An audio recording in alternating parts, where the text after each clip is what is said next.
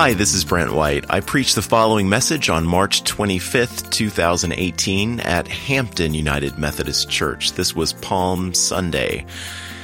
The chief end of man, which is to say the reason we human beings exist, is to glorify God and enjoy Him forever. So says the Westminster Shorter Catechism, and that's exactly right. It takes a certain kind of God-centeredness, as I say in this sermon on the raising of Lazarus, to appreciate the fact that Jesus was willing to disappoint Martha and Mary in such a profound way, at least at first.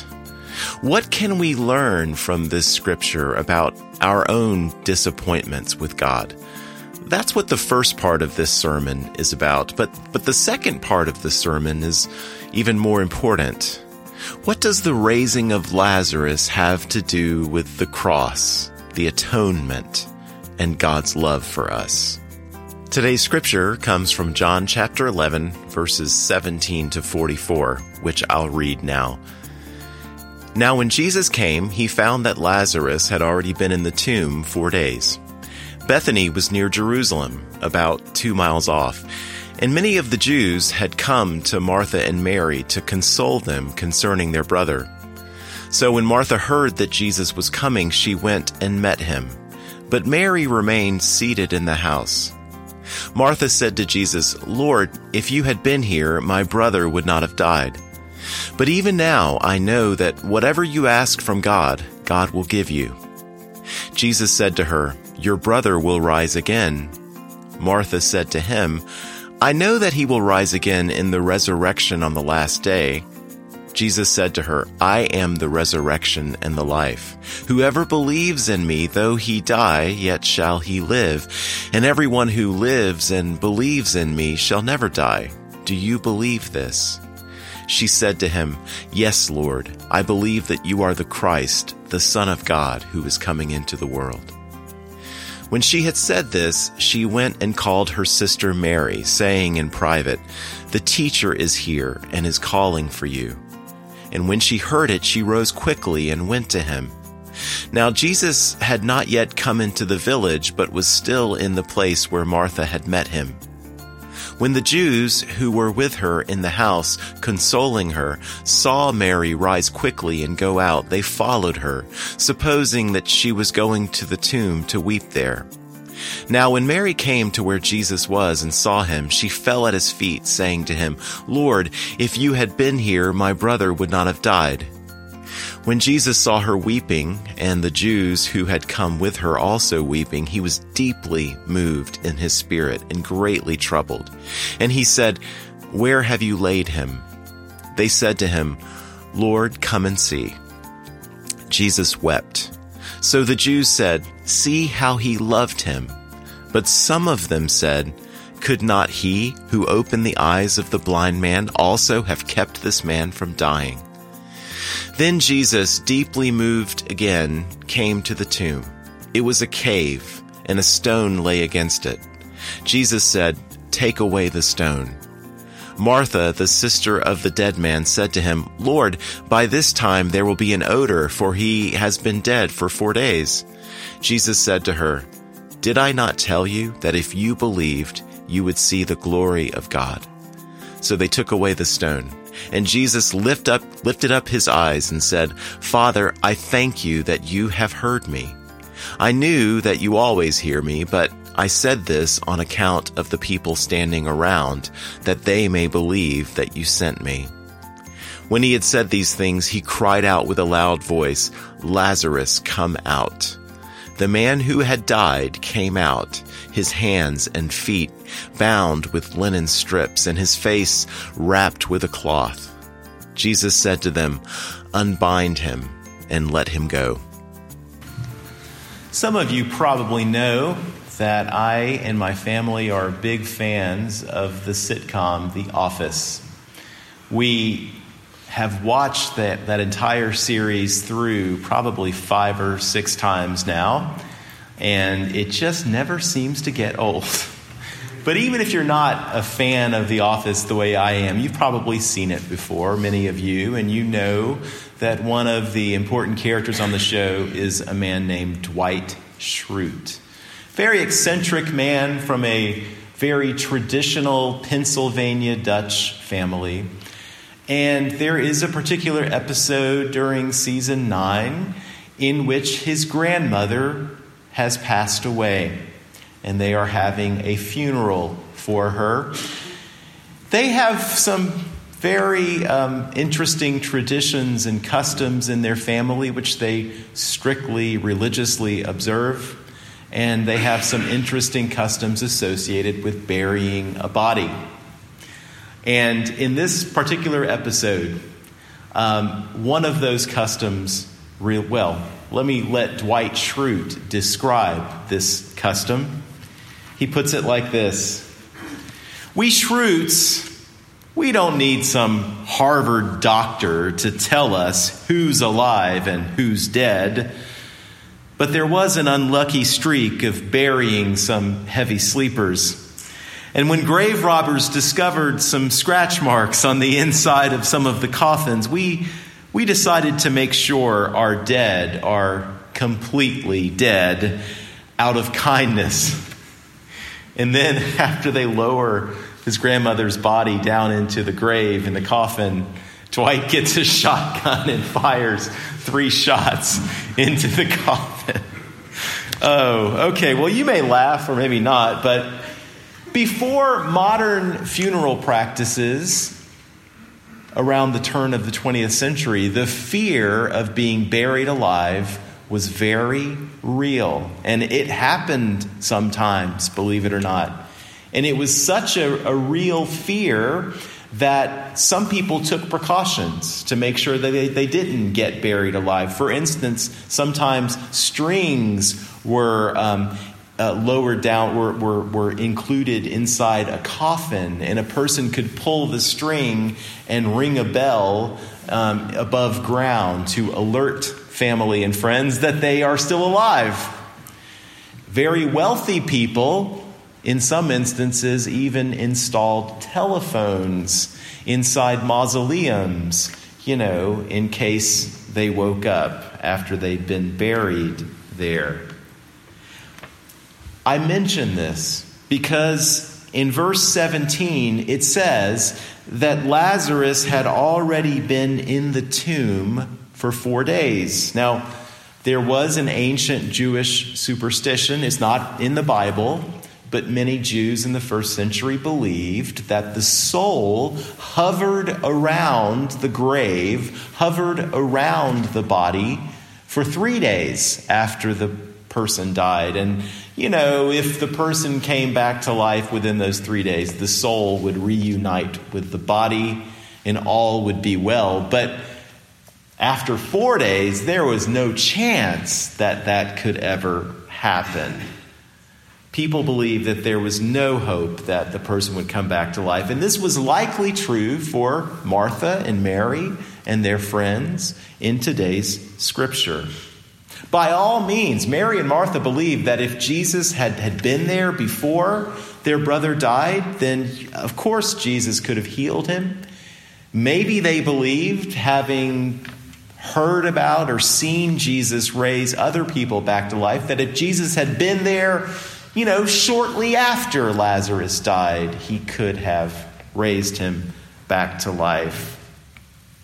But now that it's been 4 days, we can hardly blame these sisters for thinking that all hope was lost, no matter how much they believed in Jesus.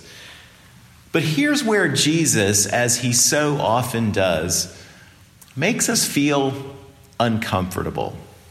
We learn in the first 16 verses of John chapter 11 that Jesus' delay was deliberate. It was no accident. It was no oversight.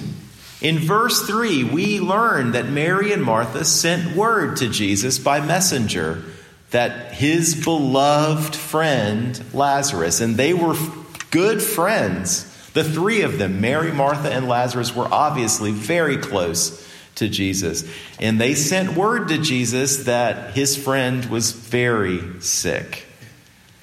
Now look with me at verse 4. Turn in your Bible, BYOB, to verse 4, and listen to what Jesus says. This illness does not lead to death. It is for the glory of God, so that the Son of God may be glorified through it. And verse 5. Now Jesus loved Martha and her sister and Lazarus, so... And that little word, so, is very important. John is saying, in other words, as a consequence of this love, when he heard that Lazarus was ill, as a consequence of this love, he stayed 2 days longer in the place where he was. Jesus delays coming for 2 days, thereby ensuring that by the time he got there with his disciples, Lazarus would have been dead for 4 days, thereby ensuring that his dear friends, Martha and Mary, would experience all the grief, all the anguish, all the sorrow, all the pain that comes from watching their dearest loved one die. Look at Martha's first words in verse 21. Martha said to Jesus, "Lord, if you had been here, my brother would not have died." And then in verse 32, we see Mary, her sister, respond to Jesus with those same words. "Lord, if you had been here, our brother would not have died."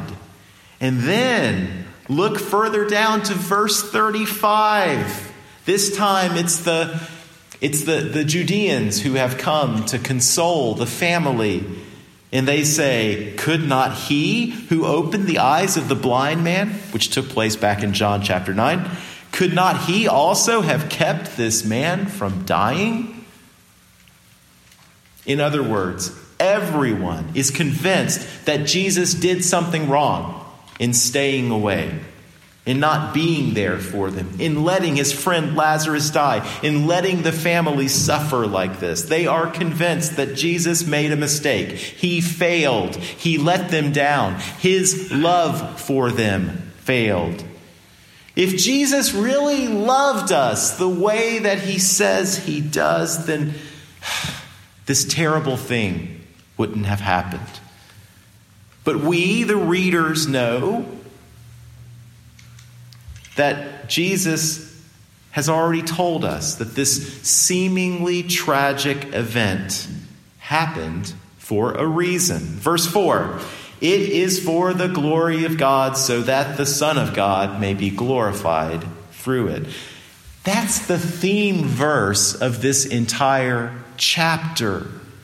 Everything that happens in John 11 is for God's glory, so that the Son of God may be glorified through it. If only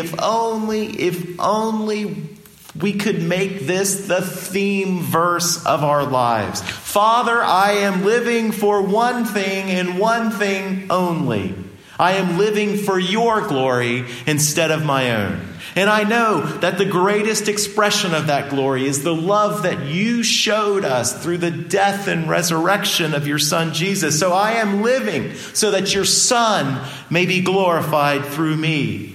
So that whatever happens to me, whether I live, whether I die, no matter what I'm going through, I know that I always have an opportunity to glorify you. And if I can glorify you, then I'll be satisfied. Then I'll be happy. Then I'll be content. The Bible puts it like this: "For we don't live for ourselves or die for ourselves. If we live, it's to honor the Lord. And if we die, it's to honor the Lord. So whether we live or die, we belong to the Lord." Romans 14, 7 and 8. "So whether you eat or drink or whatever you do, do all to the glory of God." 1 Corinthians 10:31. "For everything comes from him and exists by his power and is intended for his glory. All glory to him forever. Amen." Romans 11:36. "Whom have I in heaven but you? And there is nothing on earth that I desire besides you. My flesh and my heart may fail, but God is the strength of my heart and my portion forever. Psalm 73, 25 and 26. Do you hear this kind of radical God-centeredness in these verses? There is nothing on earth that I desire besides you, God. You are my portion. That is, you are my treasure. You are my inheritance. You're the only thing I want in the world, God. Everything I do, God, is for your glory. Everything that happens, I recognize is for your glory.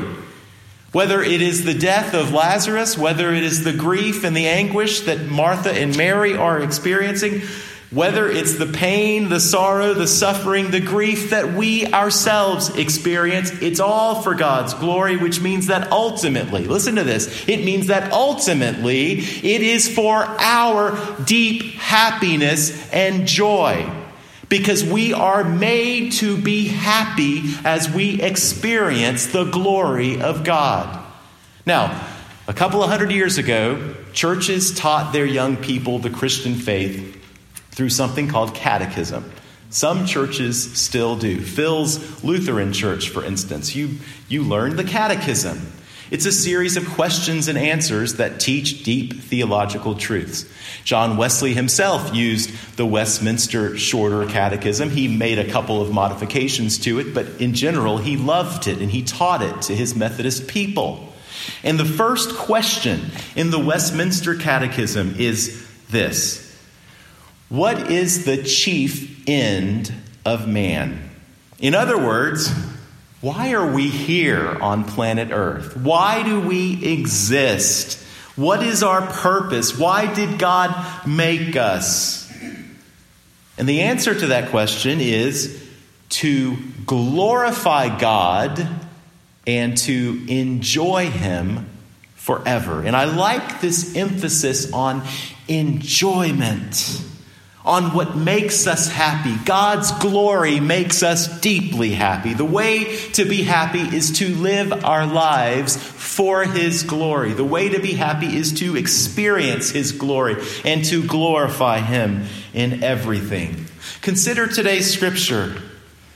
When the sisters say, "Lord, if you had only been here," Jesus could rightly respond, "If I had been here, and I had done what you wanted me to do, and I had prevented Lazarus from dying, you would have missed out on a far greater blessing. And that blessing is nothing less than me. I want you to experience more of me." When I said that Lazarus' death was for my glory, I was really saying that his death was in order that you would have more of me. And isn't that what you want more than anything else? I know that's what you need more than anything else. You need more of me. And that's what I'm giving to you in spite of whatever temporary pain you're experiencing. I like the way one preacher puts it. He said this: we don't measure God's love for us based on how much wealth, health, prosperity, comfort God gives us. If that were the case, then God must have hated the Apostle Paul. No. We measure God's love based on how much of Himself He gives us.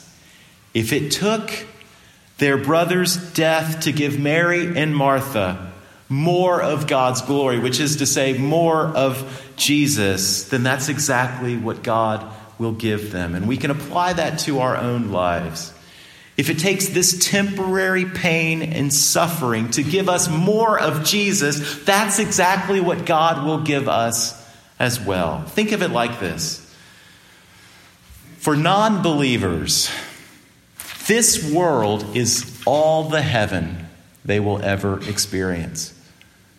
But for those of us who believe in Christ, this world is all the hell that we will ever experience. Does that put things in perspective a little bit? And you may object and you may say, yes, but in order for Martha and Mary to have this great experience of Jesus' presence and glory and all that, Lazarus had to die. That doesn't seem fair. What about poor Lazarus? Well, what about poor Lazarus? I wouldn't say he was very poor, because what happens when he dies? What happened to him when he died? He experienced more of Jesus, more than we can even imagine. So there's no poor Lazarus. Jesus says, I am the resurrection and the life, and that people who believe in me will not die. And, what he means, of course, is not that we don't cease to have life and breath in our bodies. Of course, that happens. But the moment that transition takes place, guess what? We have more of him, more of life, more of Jesus. We have everything that we most desire, whether we know it or not. We get it all, even when we die. So there's no poor Lazarus. I confess that I didn't always see things like this, even long after I became a pastor. And I'm thinking of an experience I didn't disguise his name at 9 because nobody there knew him. But, I'm recording this, and if it makes it on the internet, he might hear it. So I'm going to call this man Gary. Gary. Not Gary Chitwood. Maybe I should change the name, but anyway. I'm calling him Gary. I don't mean Gary Chitwood. This was 7 or 8 years ago. I was an associate pastor at Alpharetta First. And this man, Gary, was about my age. And he had kids about the same age as my own kids. He was a lot like me, And he was a husband and a father. And he had a heart attack, which was kind of shocking to me. People my age aren't supposed to have heart attacks. Again, 7 or 8 years ago, I was even younger, right? My friends are not supposed to have heart attacks, but Gary survived, and I went to visit him on a Sunday afternoon at Emory Johns Creek Hospital. And I guess that he read the expression on my face, he read my body language, something about the way I was carrying myself in that hospital room communicated a sense of shock or alarm or something negative, which he picked up on. And I'll never forget, he looked up at me from the hospital bed and said, "Brent, I'm okay, man. If I live or die, it's all good. God's got this. God is taking care of me. This is all for the best. This is all for his glory." And when he said that, there was something in my heart that was resisting his words. No way, I thought. Why? Because I know what's best, not God. And I know that if I'm suffering, it's not right. If only you had been here, Lord. If only you had loved me enough to do what I think that you ought to do for me. That was my attitude. Now I see that even the way Gary responded to his heart attack glorified God, because he was showing me, and he was showing doctors and nurses and friends and family, whoever visited him, he was showing us what trusting Jesus looks like. He was showing us what it looks like to experience the peace that surpasses all understanding. So he was right. This was definitely for God's glory, because he was glorifying God. And he's alive and well today. He's lost some weight. He's changed his diet. He's taking better care of himself. He should be here for many years longer, taking care of his family, loving his family, continuing to bear witness to the love of Christ. And that itself will bring glory to God through his Christ-like example. Now, question. Do you remember where else in the Gospels we learn something about good old Mary and Martha? This is not their first appearance in the Gospels. Sorry? When Jesus was at their house back in Luke chapter 10. And remember that they were hosting Jesus and his disciples. There was a lot of work to be done around the house, as there always is when you're entertaining guests. Mary was sitting at Jesus' feet alongside the other disciples, listening intently to Jesus teaching and preaching. And Martha is angry, angry at her sister, and probably a little angry at Jesus too, because Jesus just doesn't seem to mind that Mary is sitting there being lazy, listening to him when she ought to be in the kitchen working. That's probably Martha's attitude. I think we can probably relate to Martha. I suspect that many of us have a similar personality type. There's work to be done, and we don't tolerate laziness, And so Martha was. But then, what does Jesus say about Mary? She, because Martha's like, Jesus, tell my sister to come in here and help me, something like that. And of course, Jesus says, Martha, Mary's chosen the better thing here. I'm not going to tell her to get up and help you. So, if you're keeping score in the sibling rivalry, well, Mary gets a point. But in today's scripture, if you're keeping score, I think that you ought to award Martha the point, not Mary. While both sisters express disappointment that Jesus wasn't there for their brother's death, Martha goes on to say something more. Look at verse 22.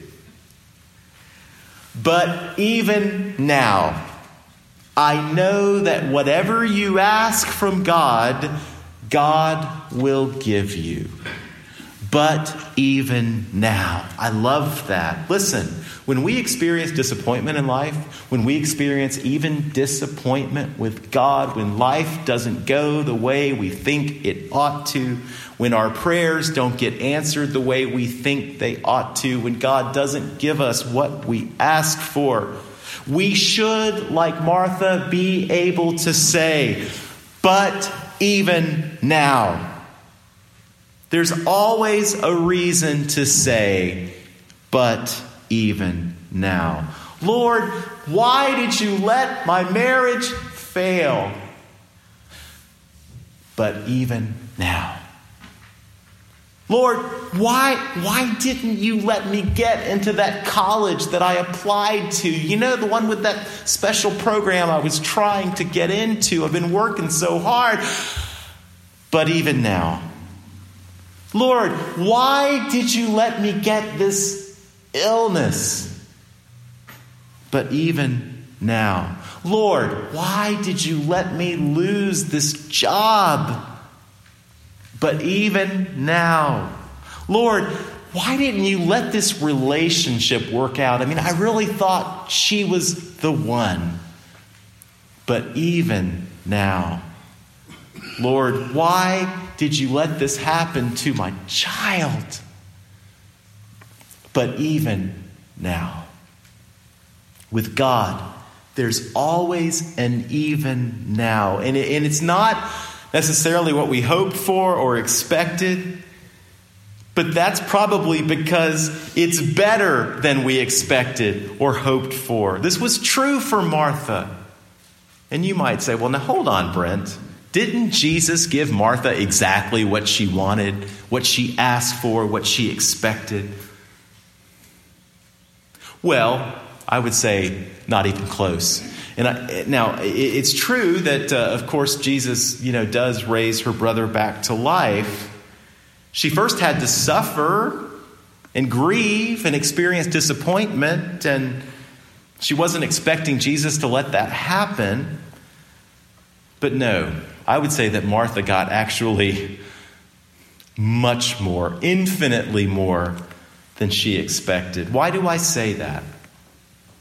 I want to show you something that I think is really cool in the Bible today. Maybe you've never seen this before. I guess I'd never really thought about it before until this past week of reading and studying this scripture, because I want to share it with you. But first, let's look at verse 36. Now, verse 35 is one of the most famous verses in the Bible. It's the shortest verse in the Bible. What is verse 35? Jesus wept. That's right. Now look at the verse after that, verse 36. We're told that the visiting Judeans who were there to console the family, they say, "See how Jesus loved him," that is Lazarus. In other words, they believed that Jesus' tears proved how much Jesus loved him. But oh no, not even close. And you say, well, sure, because what really proves how much Jesus loves his friend Lazarus is the fact that in a few moments he was going to go to the tomb and call Lazarus to come out. And that miracle itself is what proves how much Jesus loved his friend. Nah, that doesn't prove it. No one imagines, after all, that it's very difficult for God in the flesh to perform any kind of miracle. It didn't take an unusual amount of exertion on Jesus' part to bring Lazarus back to life. A miracle like that is not hard to pull off. No, I'm going to show you what really proves Jesus' love for Lazarus. Take your Bibles and look with me at the scripture immediately following today's passage. The heading in my Bible is ominously titled, "The Plot to Kill Jesus," which gives you an idea of where this is going. Now, after Jesus raises Lazarus from the dead, in verse 45, it says, "Many of the Jews, therefore, who had come with Mary and had seen what he did, believed in him. But some of them went to the Pharisees and told them what Jesus had done." Now look at verse 48. Their concern. "If we let Jesus go on like this, everyone will believe in him. And, get this, the Romans will come and take away both our place and our nation." Now keep in mind, Jesus is the Messiah. The Messiah, as traditionally understood, is first and foremost a military leader who will come and conquer God's enemies and set up God's kingdom on earth. And if everybody starts following Jesus, even if he's not the Messiah, I'm just speaking from their point of view, it's going to look really bad for us. The Romans are going to be very nervous. The Romans do not tolerate sedition. The Romans do not tolerate people who call themselves king and act like kings. The Romans do not tolerate a large crowd of people following someone who calls himself king. And they're going to come here and they're going to destroy our temple. They're going to destroy our way of life. They're going to run us out of town if they don't kill us. We will be in trouble. The Romans do not want a revolution, and they are very skillful at violently stamping out revolutions. We don't want that to happen. And so the high priest Caiaphas, with great wisdom, in verse 49, says, "You know nothing at all, nor do you understand that it is better for you that one man should die for the people, not that the whole nation should perish." Now, these words are just dripping with irony, because Caiaphas, who doesn't believe in Jesus after all, but Caiaphas is speaking the truth, but he's speaking more truth than he can imagine. But not more than the Apostle John, who wrote the gospel, can imagine, because he interprets, or he says what's really going on. And he says the high priest is prophesying that Jesus would die. Look at verse 51, 52. That Jesus would die for the nation, and not for the nation only, but also to gather into one the children of God who are scattered abroad. Those children of God are us. Jesus, in other words, would die a substitutionary death on the cross so that all the children of God scattered all around the world would find forgiveness of sin, eternal life. It's not simply better that one man should die. It's the greatest news in the world that God's Son Jesus would die, because only through his death can we be saved. Regardless, the raising of Lazarus was the straw that broke the camel's back. It's the event that sets into motion the chain of events that would lead to Golgotha, that would lead to the cross, that would lead to Jesus' crucifixion. And Jesus knew this. So, weeping for his friend, performing a miracle in and of itself, those things don't prove Jesus' love. Not even close. What proves Jesus' love for Lazarus and for every sinner who's ever lived is that Jesus performed this miracle in part to set in motion the chain of events that would lead to his death on the cross. Do you see that? Jesus knew that in order to raise Lazarus from the dead, he was basically signing his own death warrant. He knew that in order to rescue Lazarus from the tomb, he was essentially making an appointment for himself to take Lazarus' place in that tomb.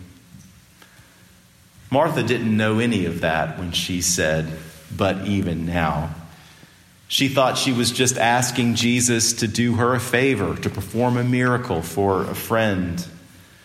So that Lazarus could live another 20 or 30 years in this world, only to die again.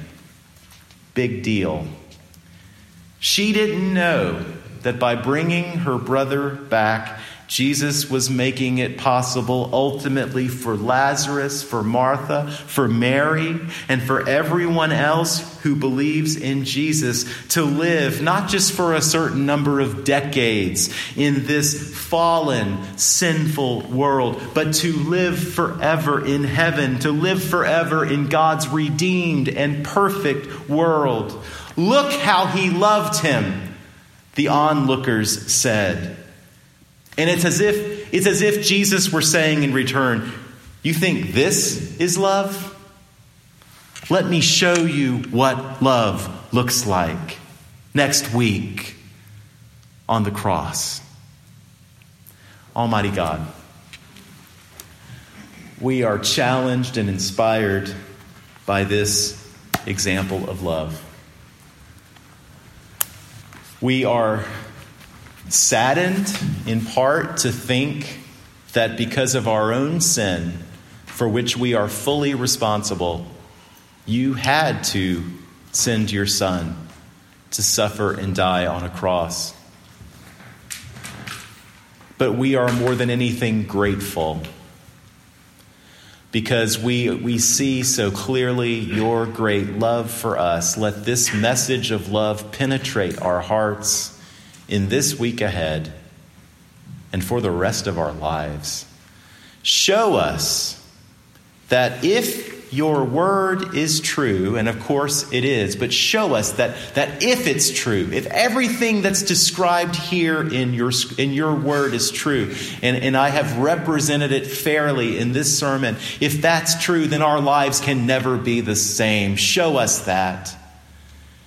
And give us hope that no matter what we're experiencing in our personal lives, in the life of this church, that there is always reason to hope in you, to trust in you, to believe in you.